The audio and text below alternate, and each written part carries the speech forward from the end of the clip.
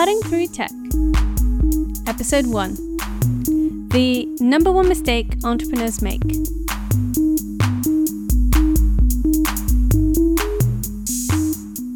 Welcome to Cutting Through Tech, the podcast all about technical strategy for women leaders today. Now, you are listening to Episode 1 of this show, so you might be wondering, what is it about? So, we're all about quick and to-the-point insights, making technology simple and relevant for business owners. I'm Maxime. I'm a technical coach, software engineer, and designer, and I work with women entrepreneurs in bringing their techie ideas to life. Now, I've also worked at a range of different companies such as HP, Adobe, SwiftKey, and more, where I've created apps, some which had over 1 million downloads on their first day of launch. But what I've realized throughout my career is that technology is often made out to seem much more complicated than it really is. Not to mention that increasingly, tech is at the heart of everyday life, and with that also, business. It's common now for businesses to have to consider a lot of different technical assets, from your website to setting up email servers for all your employees, to having an app perhaps, or even making hardware products. And so I put together Season 1, which is all about the foundations. So if you're looking to ride that tech wave and you're wondering how, or maybe even why, well, you've come to the right place. So keep listening. In this episode, we are looking at the number one mistake I see entrepreneurs make time and again. So stay tuned if you want to know exactly what that is and how to avoid it. So let me tell you a story about a client I used to work with a few years ago. Now, she was a very successful businesswoman, and she was looking to create an app to help other women. And she did what any one of us would do, really. She got in touch with her network to find any software engineer because she knew that's who she needed to hire to get the app made.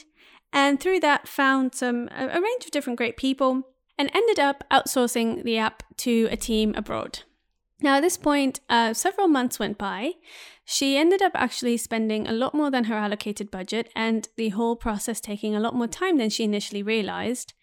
But what's the tragic part of the story is that she ended up with an app that wasn't at all what she had imagined. It didn't do what she wanted it to do. It didn't look like she wanted it to look. It didn't behave the way she expected it to. And so was ultimately left quite disappointed. Now, there's a variety of reasons where this could have gone wrong, but really the approach you would think is completely sensible, right? You and I would do the same. It's a topic or an area that we don't know that much about, so we find local and trusted experts in that area through our network. Now, before we dive into the pattern that I keep seeing and what my client could have potentially done differently, I actually also want to touch on why this is important, because I have been asked, I'm a CEO, I'm a business owner, I'm actually too busy really to get into the details. Like, why should I need to know about technical details when really I'm running the business and the whole point is to hire a team or someone else to do that for me?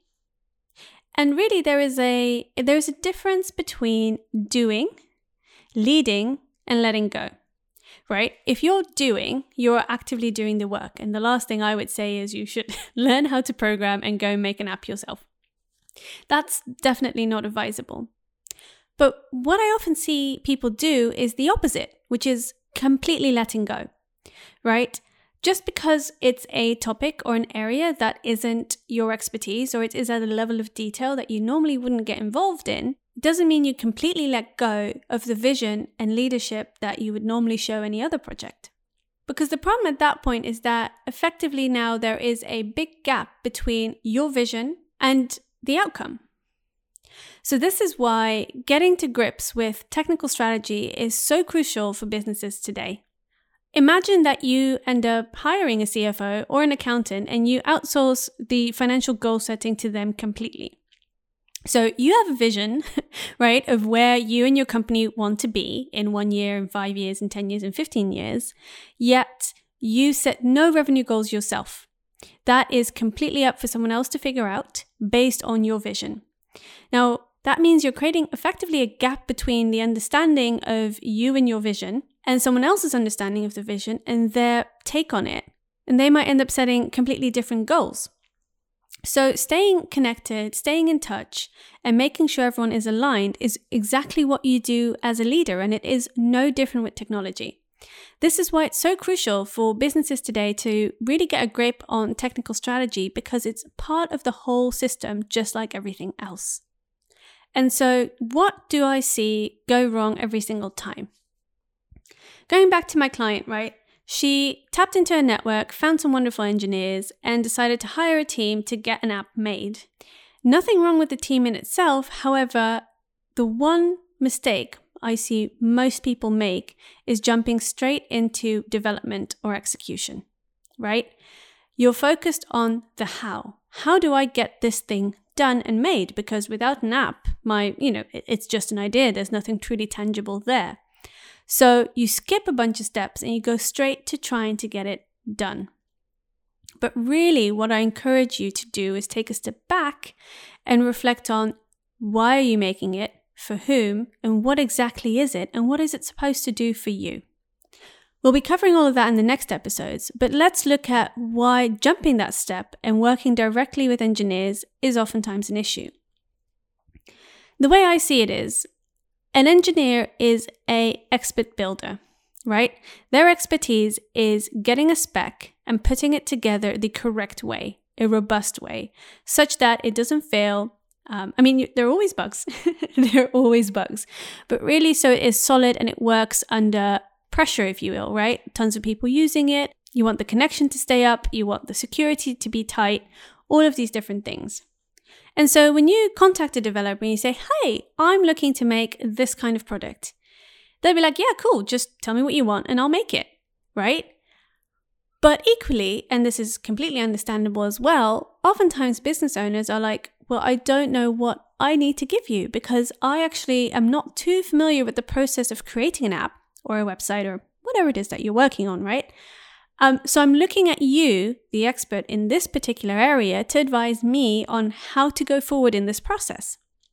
But really, there's a big gap there. It's kind of like asking an electrician, a builder, and a plumber, right, for a family home. You say, I want a family home. I've got lots of kids. I entertain. I have lots of family that come over. I want to have a big Thanksgiving dinner. I want to have a big Christmas dinner and big birthday party dinners and so forth. And they're a bit like, cool, we can build you anything, but what exactly are we building you? Because the part that's missing there is the architect. Architects tend to think about the purpose of a space, the way people move through it, what they do in each area, how the areas are connected, and how you gradually and naturally transition from one to the next. They then output a blueprint. And a blueprint is a detailed design of what exactly needs to be made, which the plumber, electrician, builders, and so forth then make robustly and to spec. That is their specialty. It's effectively the difference between building the right thing and building the thing right. The first is really based on your vision, right? What is it that you're trying to build and why? The second part is something engineers are often well suited at doing, which is building it right. But for that, they need to know what it is. And at the end of the day, the more vague an idea is, the more unexpected and unrecognizable the output is at the end of it. Now, that's not to say that you can't find amazing product engineers, right? And of course, the examples I'm giving here are fairly generic. But what I am trying to highlight is that everyone has different expertises, right? And making stuff in a solid and robust way is one of them. That actually takes a lot of time and effort. So the stuff around it, effectively what you're making, is up to you and maybe a few other people. What you make around it effectively requires a different team. But there is stuff you and your team can already do to ensure that the process goes much faster and gets you much more accurate results in the end. Again, this does not mean you need to get down into the details and do all the nitty-gritty, but that vision, that idea that you have, there is work involved in translating that to a level that other people can pick up and run with. So that's what we're going to look at the next episode. Next episode, we'll be going straight into that what. What are you building? What is it supposed to do for you and your business? Before we look on further into customers, validation, prototyping, and all that kind of stuff. I really hope this was helpful and provided some clarity. And I'd love to hear from you. Has this happened to you or anyone that you know? Have you seen businesses take on projects like this where oftentimes the end result wasn't quite what they expected? Hit us up on maxime@cuttingthroughtech.com. You can also find us on the website, cuttingthroughtech.com, where you can find all the show notes, upcoming episodes, and all kinds of resources for you to use on your next project. If you enjoyed this episode, hit subscribe and we'll be back with more awesome content for you. See you next time.